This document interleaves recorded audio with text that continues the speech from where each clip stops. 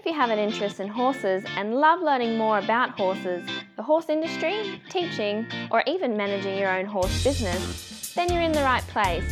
We would love you to join us on our mission, which is to improve the lives of horses around the world through the education of riders, handlers, and trainers. So get comfortable, listen in, and enjoy. If you have the same vision as International Horse College, which is to have a world where people safely appreciate, respect and enjoy their horses, and the horses appreciate, respect and enjoy their people, then have a look at their website, internationalhorsecollege.com, registered training organisation 31352.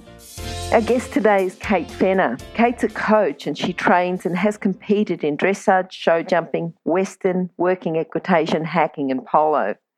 Kate's an equine scientist and is currently working towards a PhD, and she's working on training and welfare. She's in a second year, and we'll talk a little bit about her study and relationship between, horses, their housing, discipline, responsiveness, breed, age and owner experience a little bit later on in the interview. But meanwhile, how are you today, Kate? I'm very well, thank you. Good. Nice to be here. Good to have you here, Kate.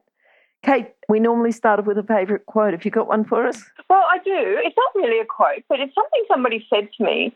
John Lyon said to me once, and I spent about a year over there in Colorado with them, and he said every time he gets on a horse, he says to himself, this is the only horse in the world. And he said, and it was an amazing thing because I never really think about it. And as someone that often rides 10 horses a day, it's really important that we do treat every horse just like that. So it's something that's really stuck with me and something that I've told myself every time I put my foot in that stirrup. And it's interesting too, because sometimes you can get on it and just, particularly if you're riding a few horses, just try and do the same routine, exactly the same as what you've done with the previous horse. And every horse is going to tell you something a little bit different. Yeah. Absolutely. Yeah. Kate, how did you first start with horses? What are your first memories? Well, I was pretty lucky. I grew up in Sydney, but spent a lot of time in country New South Wales, and I was thrown on the back of the horse, from age about 3. We don't really ride, do we? We sit on them then. But when I was older, so when I was 10, I went off to boarding school in Armidale and took my horse with me. So one of the very few schools in the country where you can take your horse. So I attended there. Those are my earliest memories, yeah. Now, going off to boarding school, taking your horse, being thrown on a horse is still a long way from having a career. Did you always know that you were going to work with horses, or was there a particular time when you said, I'm going to work with horses?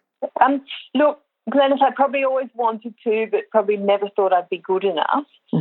I think that's something we all suffer from.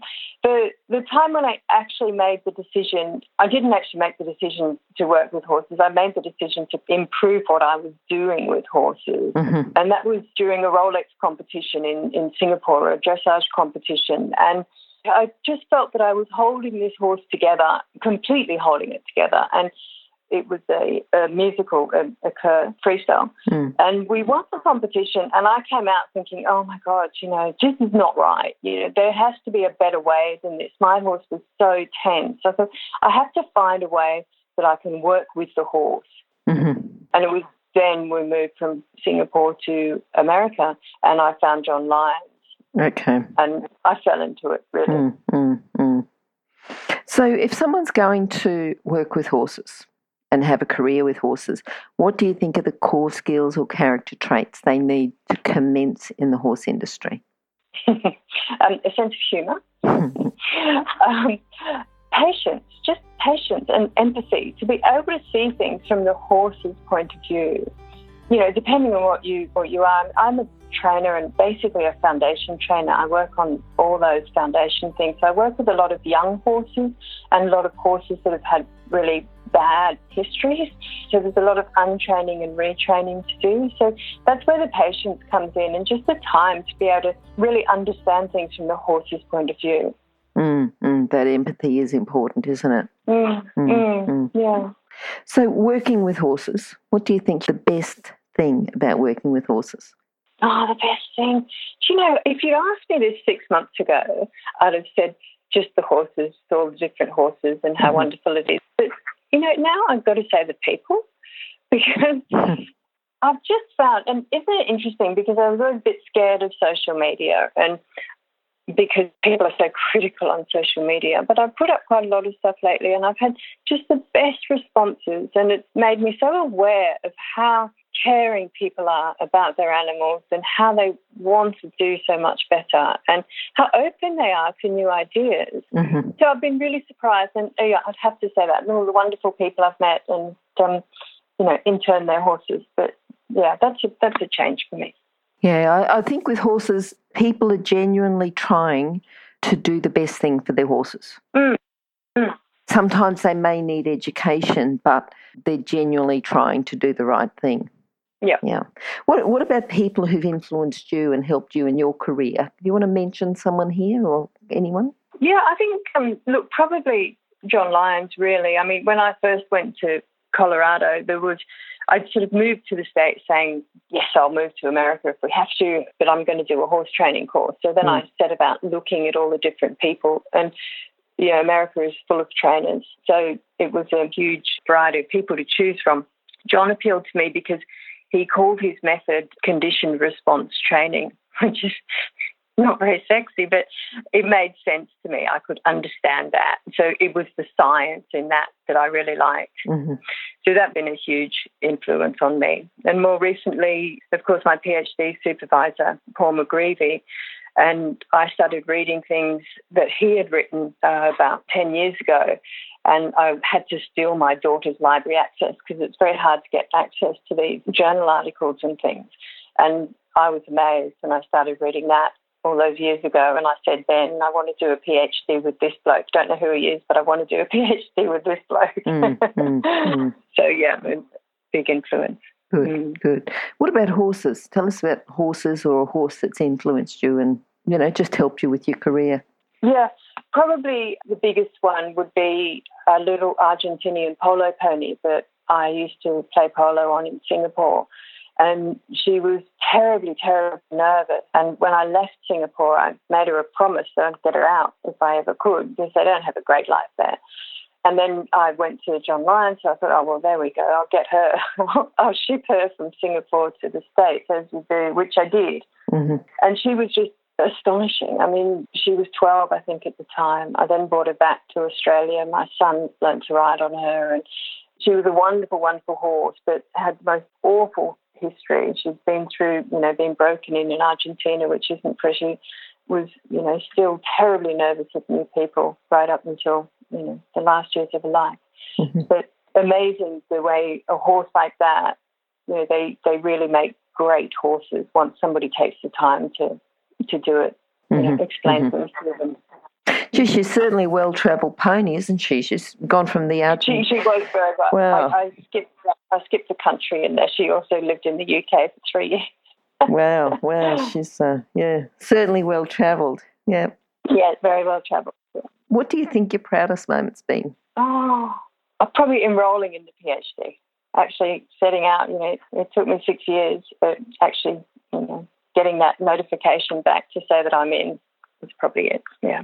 I thought you were going to say, well, when I get my PhD, that'll be the proudest. But, you're sort of on the way. So, maybe we should do this interview again in a couple of years when you've got your PhD and you can change that. Yeah, let's do that. Yeah, okay. All right. Now, what's been the biggest challenge? Because you said it's taken you 6 years, but even go back further, just, to get where you are now, or even tell us about the last 6 years. What's been your biggest challenge? Yeah, for me, it's getting the message out. So I started by taking horses in the UK, and I'd take horses into training, and then I'd travel around the country and teach clinics and things like that. And when I moved back to Australia, I thought, this is great, but it's not, taking horses into training isn't really in the end helping the horse. It's a very temporary thing. Mm. So what I need to be teaching the owners to train their horses. So I decided that what I really wanted to do was do something online so people could come along, watch it, and then go and do it on their horse. Australia's enormous, never mind the rest of the world. I can't get around everywhere. So I rang up my internet service provider and said, well, what about this? What can you do for me? And basically I wanted some live streaming. And this was 8 years ago, and he laughed at me. He thought, well, that's ridiculous. You'll never be able to do that. So here we are, and I can laugh at him now. So, yes, at the time I made some DVDs because that was all I could do. And then, the last 6 I've been building up this online business, and I do everything online now. Okay, so I want to talk to you about your research, your PhD research. Now, the relationship, because you're saying, there's a lot of folklore and a lot of old wives' tales about horses, training, why they do things. And I know that we tend to treat horses like people, and we categorise them. We've got chestnut mares. You wouldn't buy a chestnut mare because they're always hot and they're always bitchy and they're always, something. But we've got a lovely, lovely chestnut mare that is just lovely. She was born on Fraser Island. She was, Brumby. She's been teaching people to ride for a number of years and, doing this a few times a week. So it's not just a one-off, and just the loveliest horse. But she's called Sweetie. She's a chestnut mare. So what can you say? Why have chestnut mares got such a bad rap? Why do we categorise horses? It's terrible, isn't it? It's terrible. Yeah. Well, I think that's basically what my PhD project is all about, is getting rid of these myths. Because what happens is people get a chestnut mare and they make all these assumptions about it. And the mare suffers as a result. We come back to my quote, this is the last horse in the world.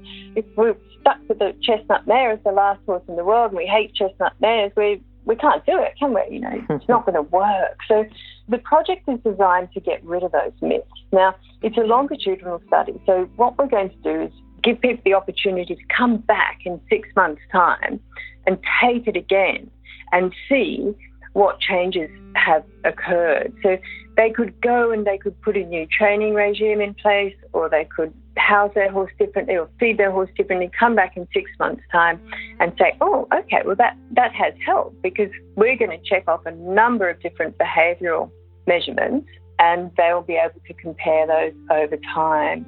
So things like the chestnut mare things, hopefully we will be able to debunk some of those old myths that aren't doing the horse industry or the horses any good at all.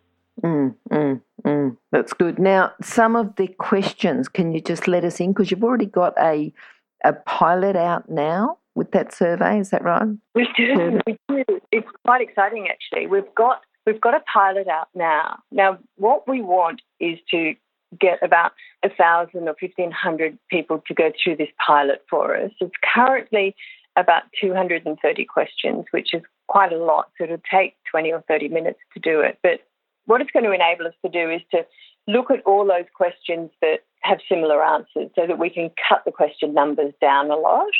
It's available right now, so people can go and do it. And they'll be asked demographic questions about their horse and themselves. So just sort of all about their horse, the breed, the size, the colour, all of those things. We'll find all those chestnut mares in there.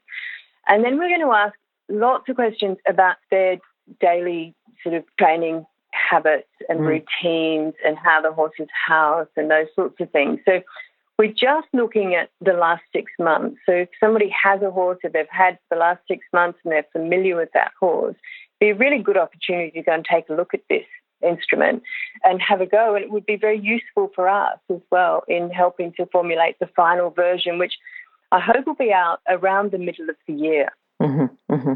Now, if people do use the pilot and answer 250 questions, I think you said, can they also use that same data and then come back in 6 months' time to the final version and carry on? Or will they have to start again in the final version? Is it like 2 separate versions? No. The very kind people that are doing our pilot version will have to redo the final version because it will be different. Okay. Because it'll be hopefully 150 questions, so it would be nice. So it'll be much quicker. This one is for those keen people that would like to help us and give us their feedback. There's also a box for feedback. So we've had some really, really interesting feedback, and I think what's been the overwhelming thing about the feedback has been how much people love their horses. They've just answered 250 questions. Most of the feedback things tell me a little story about their horse. It's just beautiful. It's amazing. Really nice. Yeah, and then will they get a summary of the data when you're finished? Will they? Because they'd be interested then to see how they compare to, to everyone else that does the survey. Yeah, absolutely. At this stage, because we're still in the pilot, that's not a feature that we're able to do. That will be a feature of the final EBARC survey. Mm-hmm. So in the middle of the year, when the final one comes out, what you'll be able to do immediately after you've filled it out is compare your ARID to other ARIDs. So there'll be a free comparison, and you can see where your horse sits in comparison to other horses of that breed, which is the same as what CBARC does, which is the canine version of this instrument. Okay. I don't know if anybody, but if people have a dog, you can also get to CBARC from my website. So it's a really interesting survey as well. And they've had 80,000 dogs go through that survey. Wow. It's huge. Yeah. Huge. So this pilot, will it be like not the pilot, the actual proper one? It'll be ongoing, that they'll be able to say, do it in 6 months' time and then do it again every 6 months, and they'll keep getting feedback on just how things, because it's ongoing, but is going to help people improve, help people realise that certain things they might be doing might be changing the horse's behaviour, and they can just change their behaviour a bit and see how things go. Yeah. Yep. Yeah, so it's great from the horse owner's point of view or rider's point of view for that sort of thing. I mean, checking in every 6 months to see how you're going, that's fantastic. And also from the scientist's point of view, we're collecting all this data, which would be so useful, so we can start dispelling some of those myths, like the chestnut mare. And we can start saying, really, is it really a good idea, for example, to lunge your horse for 30 minutes before you ride? Does that improve your horse's behaviour in the future? We can, really start looking at these things, which they haven't been looked at. There's really no hard data on things like that. Yep. All right. Now, can you give us an example of some of the questions, some of the types of questions that would be in the survey? Oh, okay. There's quite a few big sort of matrix questions. So you'll be asked, you can answer either it never happens, it rarely happens, sometimes, always, usually. I think the answers go something like that. There's a choice of 5. And we do different things. So we might ask about how anxious the horse is. So there'll be questions around anxiety. So does the horse paw when it's tied up, or does the horse call out when it's alone? Then we've got questions about the horse's responsiveness to cues. So to find out how much rein pressure, for example, you might need to stop the horse or turn the horse. Or we've got questions about how responsive the horse is to leg aids or artificial aids as well. There's not a lot on specific feeding because it's not a veterinary thing, it's a behaviour thing. So we broad questions about feeding and housing, and then all sorts of questions about how often the horses work and those sorts of things. So we can get an idea of how much people interact with the horse and at what sort of training level the horse is at currently. Oh, hang on a sec. Let me interrupt to let people know about the horse industry qualifications at onlinehorsecollege.com.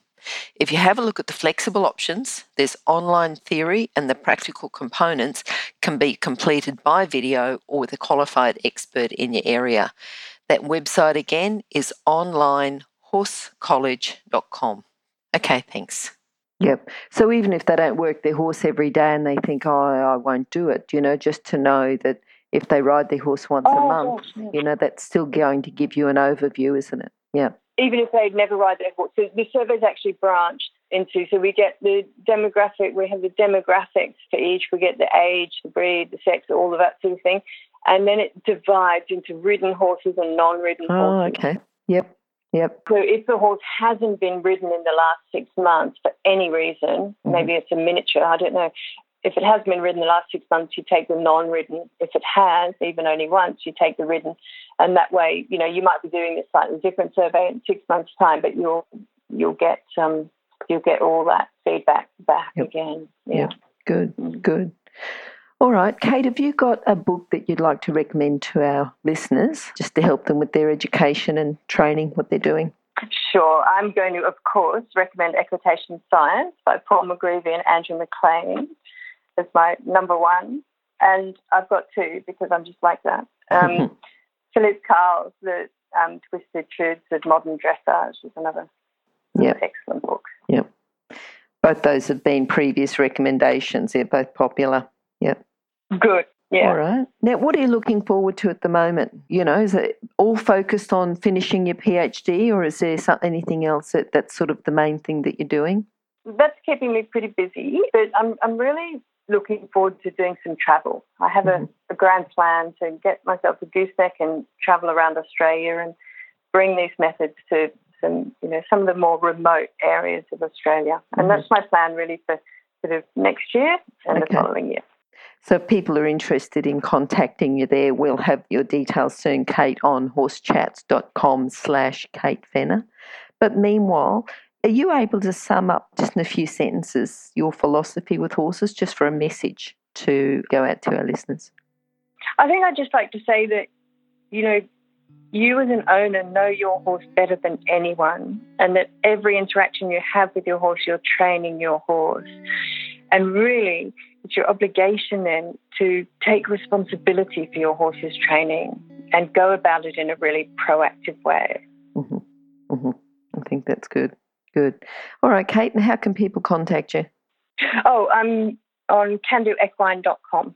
Okay. They can all right. email me there. And the eBark is there as well. Brilliant. Yes. I'm going to say that the link and everything will be on our website as well, and it'll be horsechats.com/Kate Fenner, or just go to horsechats.com and search for Kate. All right. So thanks very much for talking to us today. Thanks for talking to us about the eBark survey. Hopefully you'll get lots of people coming, and the listeners, and you'll get lots of feedback, which, in turn will improve the lives of horses anyway. So thank you very much for that, and good luck with your PhD. Thank you. Thank you, Glenys. Okay, bye. If you've enjoyed this chat, then please comment, rate and subscribe.